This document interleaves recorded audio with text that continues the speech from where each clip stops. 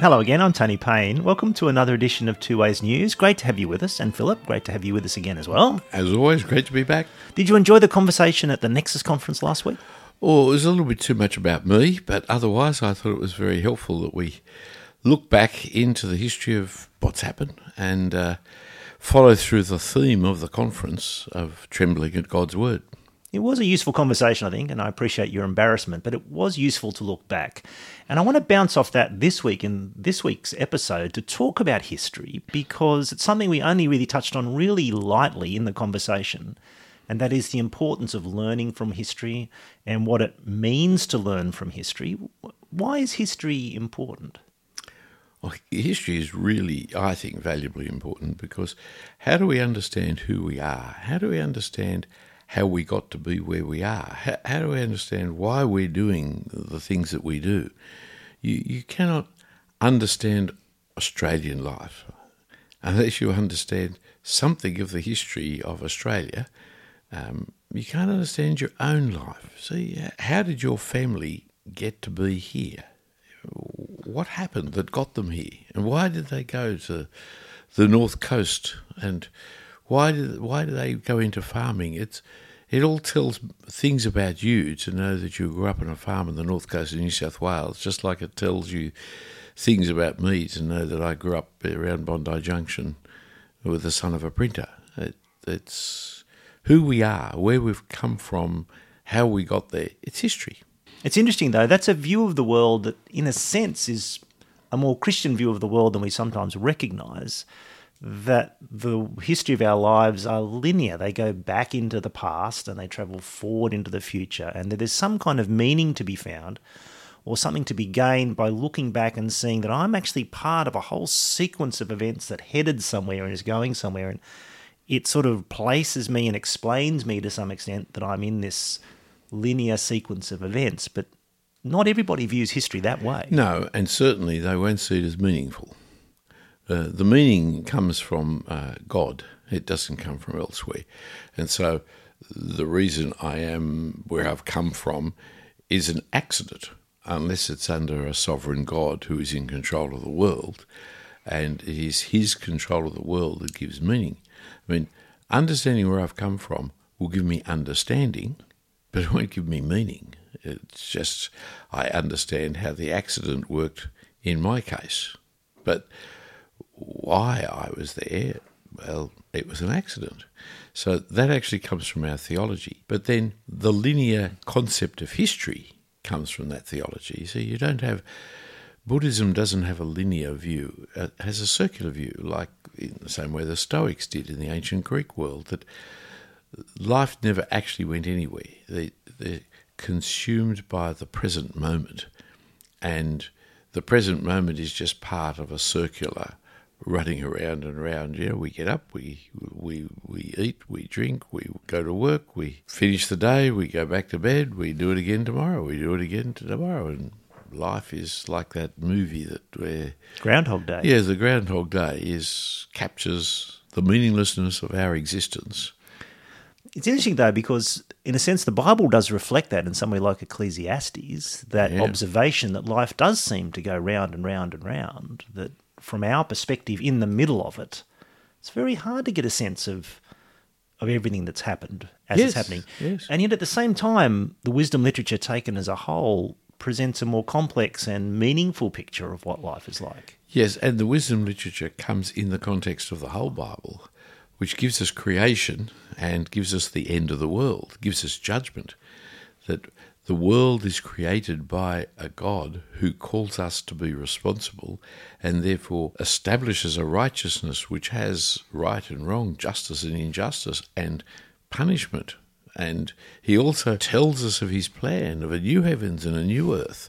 So the concept of the linear view of history actually comes out of the Bible. The concept of the meaningfulness of this linear comes from the Bible.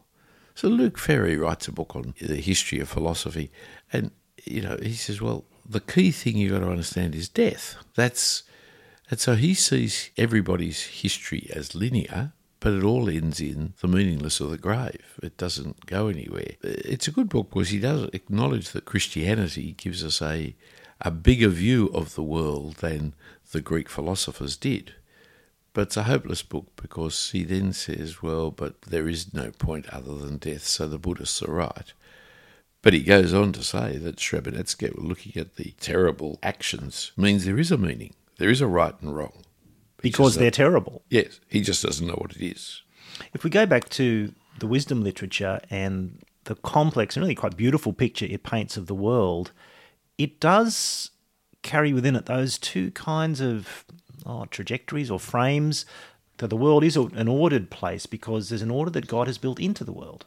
And so the world works because God has created the world by wisdom, which you see in Proverbs chapter 8.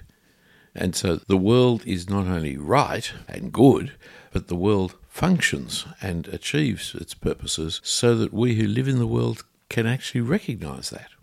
And not only is there an order within the world in a sense of how the world is organised and set up, but there's an order to where it's going, and that's what we've been saying, that it's an order that's going somewhere, that has a future, that has a direction in the purposes of God. Yes, it's a macro order that is going somewhere, and it's a micro order of what I do today. What I do today is only part of the huge history of the universe. In fact, it's so small what I'm doing today that it doesn't even come out as a blip. But yet I've got to do today, and what I do today will affect tomorrow. And that's the reason you have wisdom and you pass on wisdom, because understanding what to do today and learning from the order of the world takes time. And it's over that time as things are repeated over and over again, and we see time and time again that if you don't work, you don't eat. Or if you're lazy, you end up impoverished. Or if you're indiscreet, it will be to your ruin. You learn these lessons that you see over time because you see them repeated again and again. In a sense, that's what proverbial wisdom of that kind is. Yes, but there's a couple of things about it. The idea you study history because history repeats itself, I don't think is true. That is, the macro history is not going to repeat itself. The micro history will. Because I'm lazy today, you're lazy. Yeah, we're not going to eat, we're not going to plant our crops. We're not going to harvest them in 6 months' time. And that micro wisdom is repeatable. Because it says something about the nature of the way the world is. Yes, and the way God's made it and made us to look after it. But the fascinating thing about Proverbs is it also recognises the other side of it, that in the midst of history, when you're right in the middle of it, it's often very difficult to perceive what's going on or to see the pattern or to figure out what is going to happen next or which particular part of the pattern is happening now that I could recognise and know what to do. And this is the message of Ecclesiastes and of Job, of course, as well. In the midst of Job's suffering, he hasn't a clue what's going on. Why is this happening to me? Why are these disasters befalling me? His comforters have various responses and answers, of course, which are wrong because they don't know either. And so, in that sense, understanding the regularities of history is something you do by looking back on them with the benefit of distance. But in the midst of them, you need to trust what God is saying and how he directs us, given that we're just not sure what the future is going to hold. Yes, we do learn looking back and seeing it from history, but more fundamentally we learn by the fact that God has told us.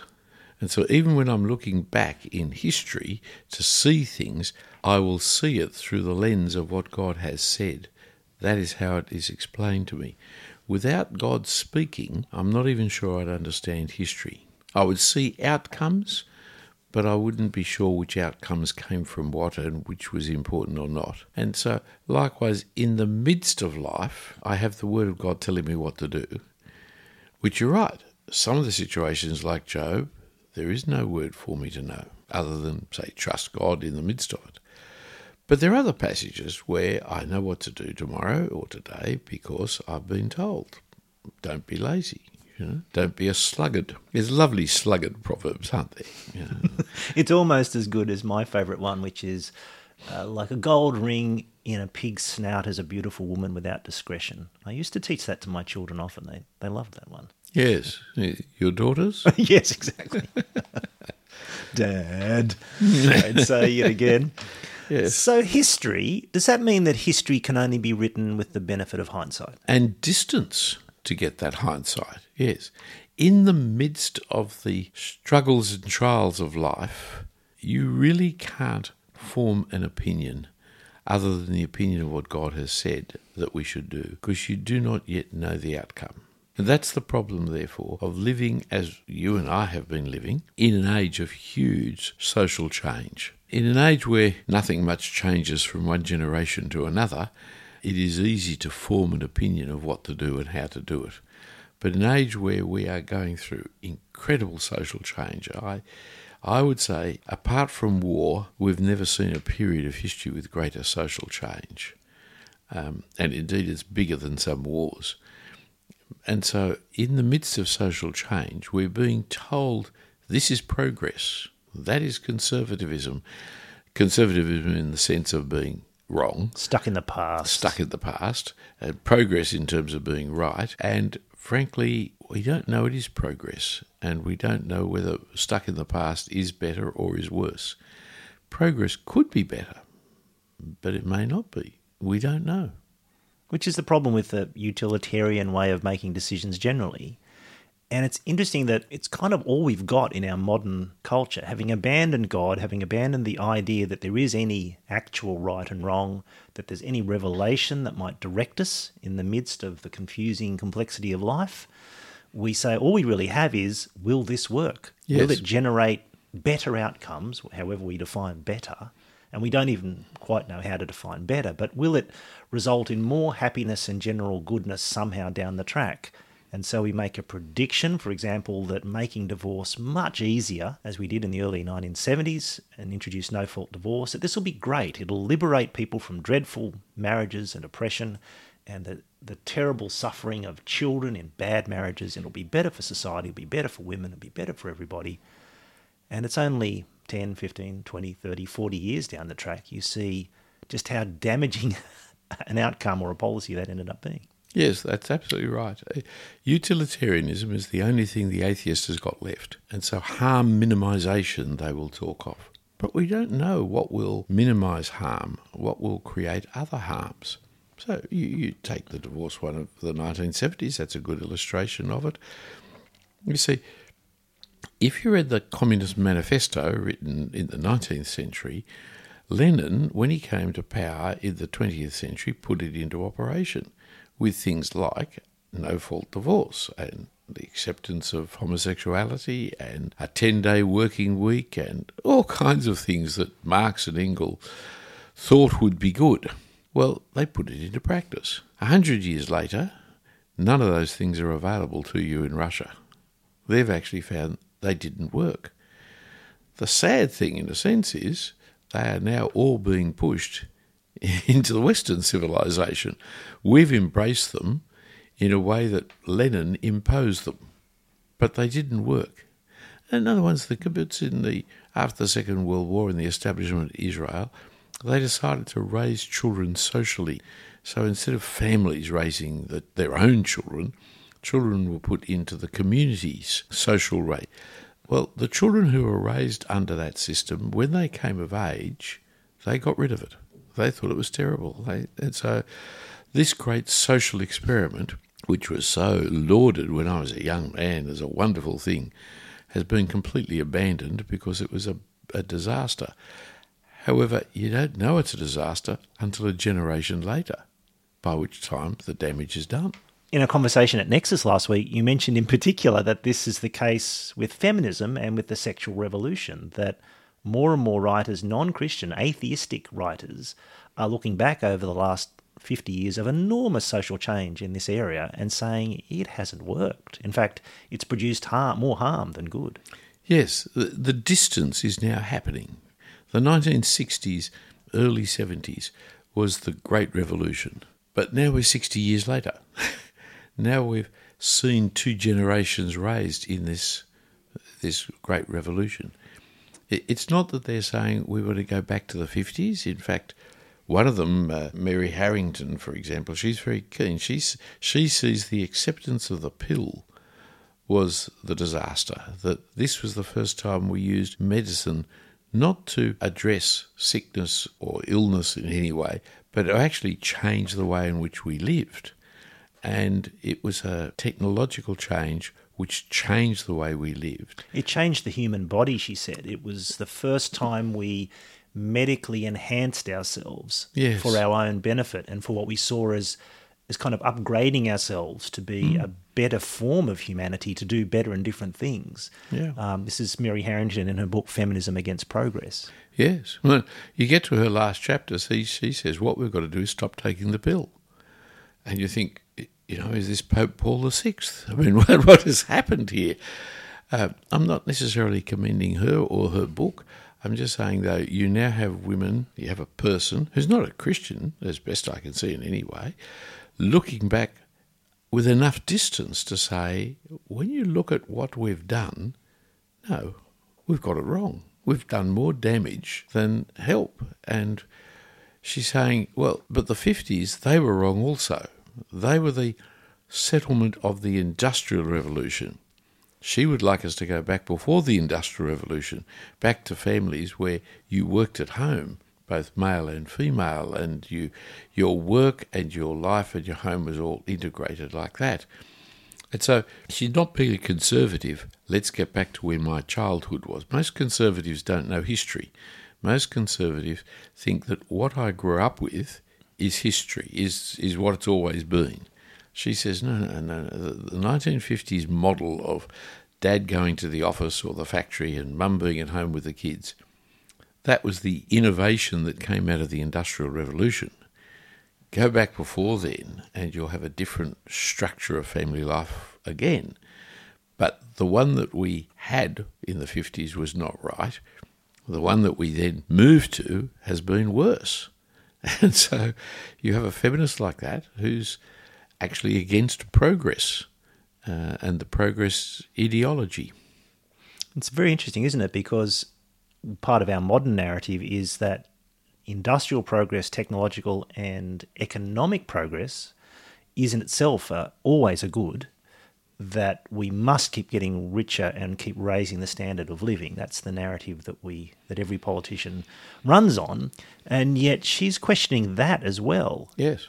Which as a Christian you would also question on the basis that the purpose of money and of wealth and of economic activity is not simply to grow richer and have an ever higher standard of living. It's to serve others and to do good.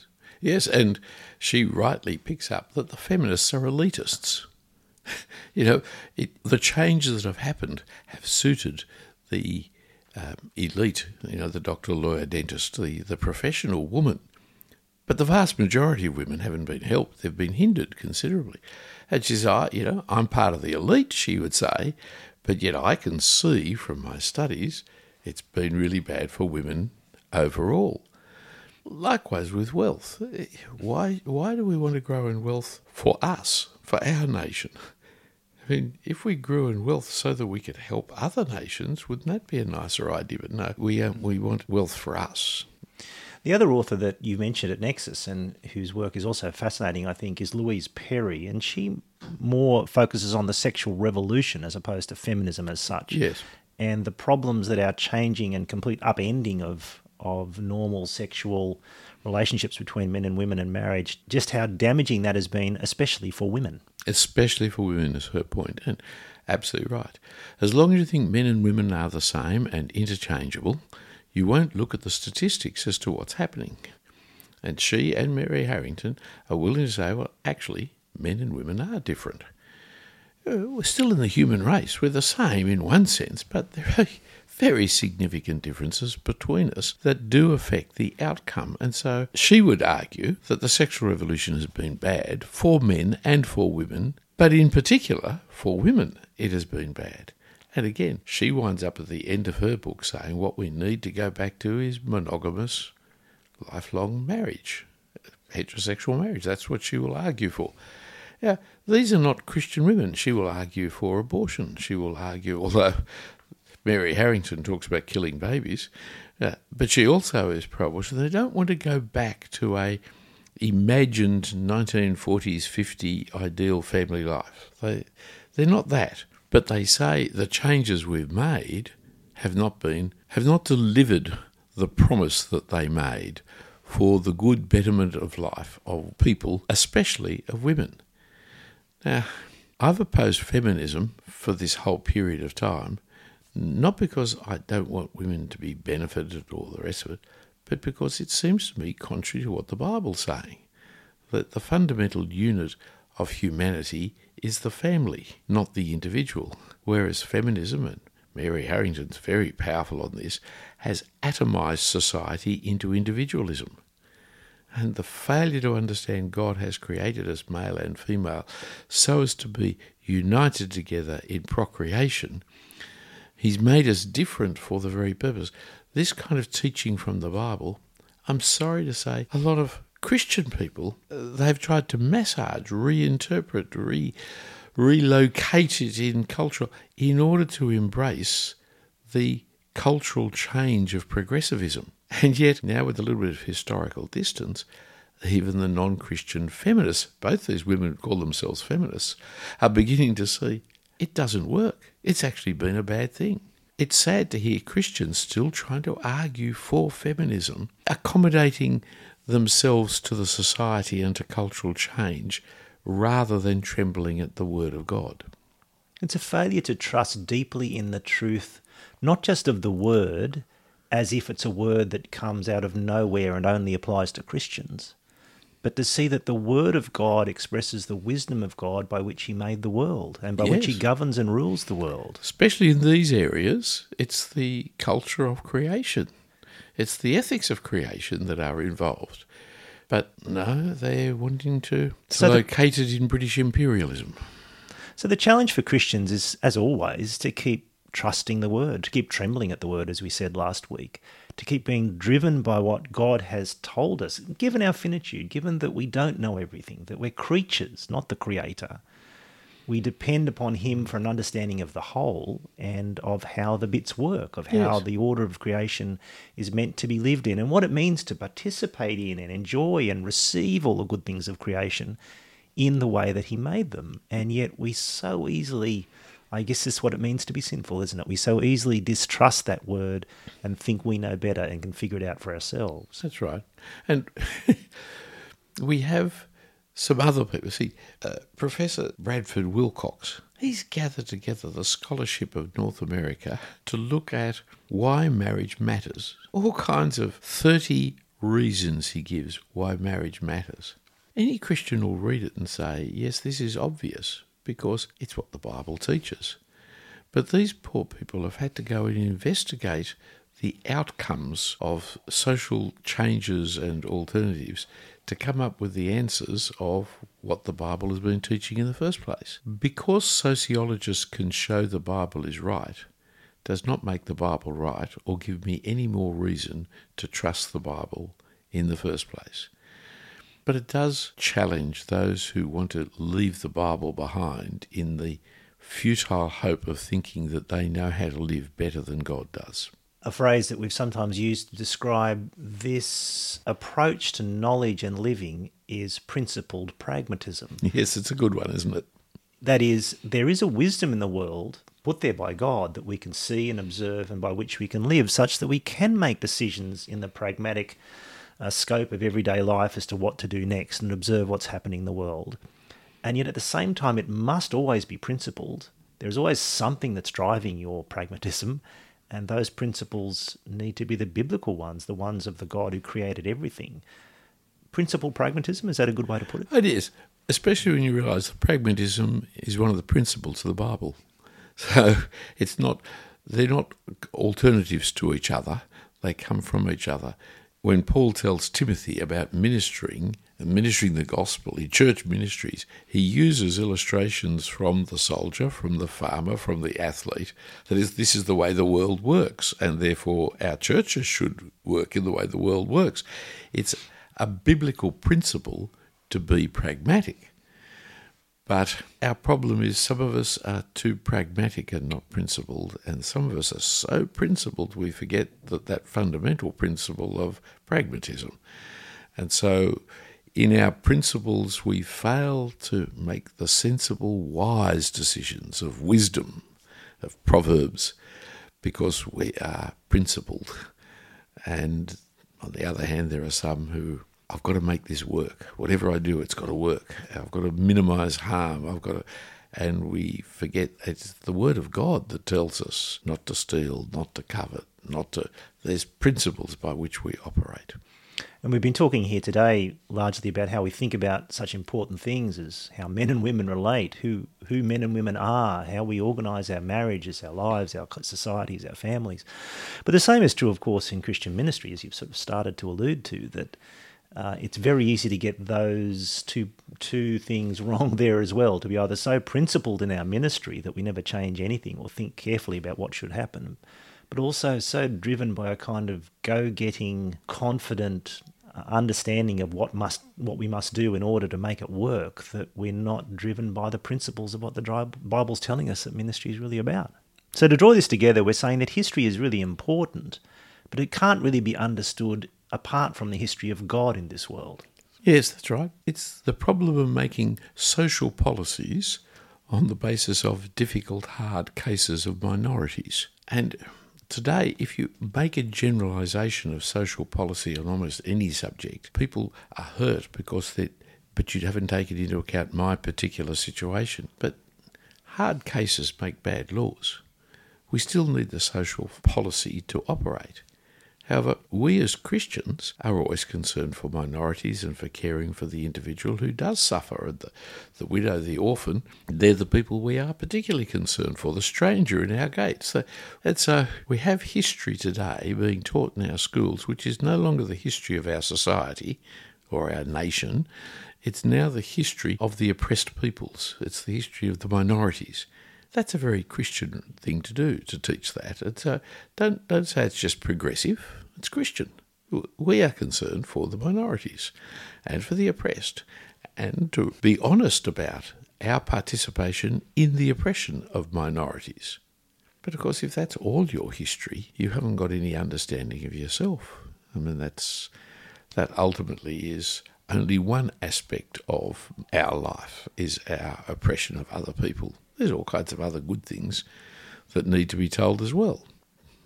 Christianity is concerned with truth. The truth that's embarrassing and nasty, the truth that is elevating and wonderful. We're concerned for truth. Christian history is really important to be telling, because that has been censored out altogether. That is the role and place that Christianity has played in the development of our society. And I think that's where those books by Stuart Piggin have been so helpful in Australia, recasting Australian history to include the Christian contributions. Philip, I think that's a good point to round off about the importance of history and how to fit that into our understanding of God and the way He's made this world.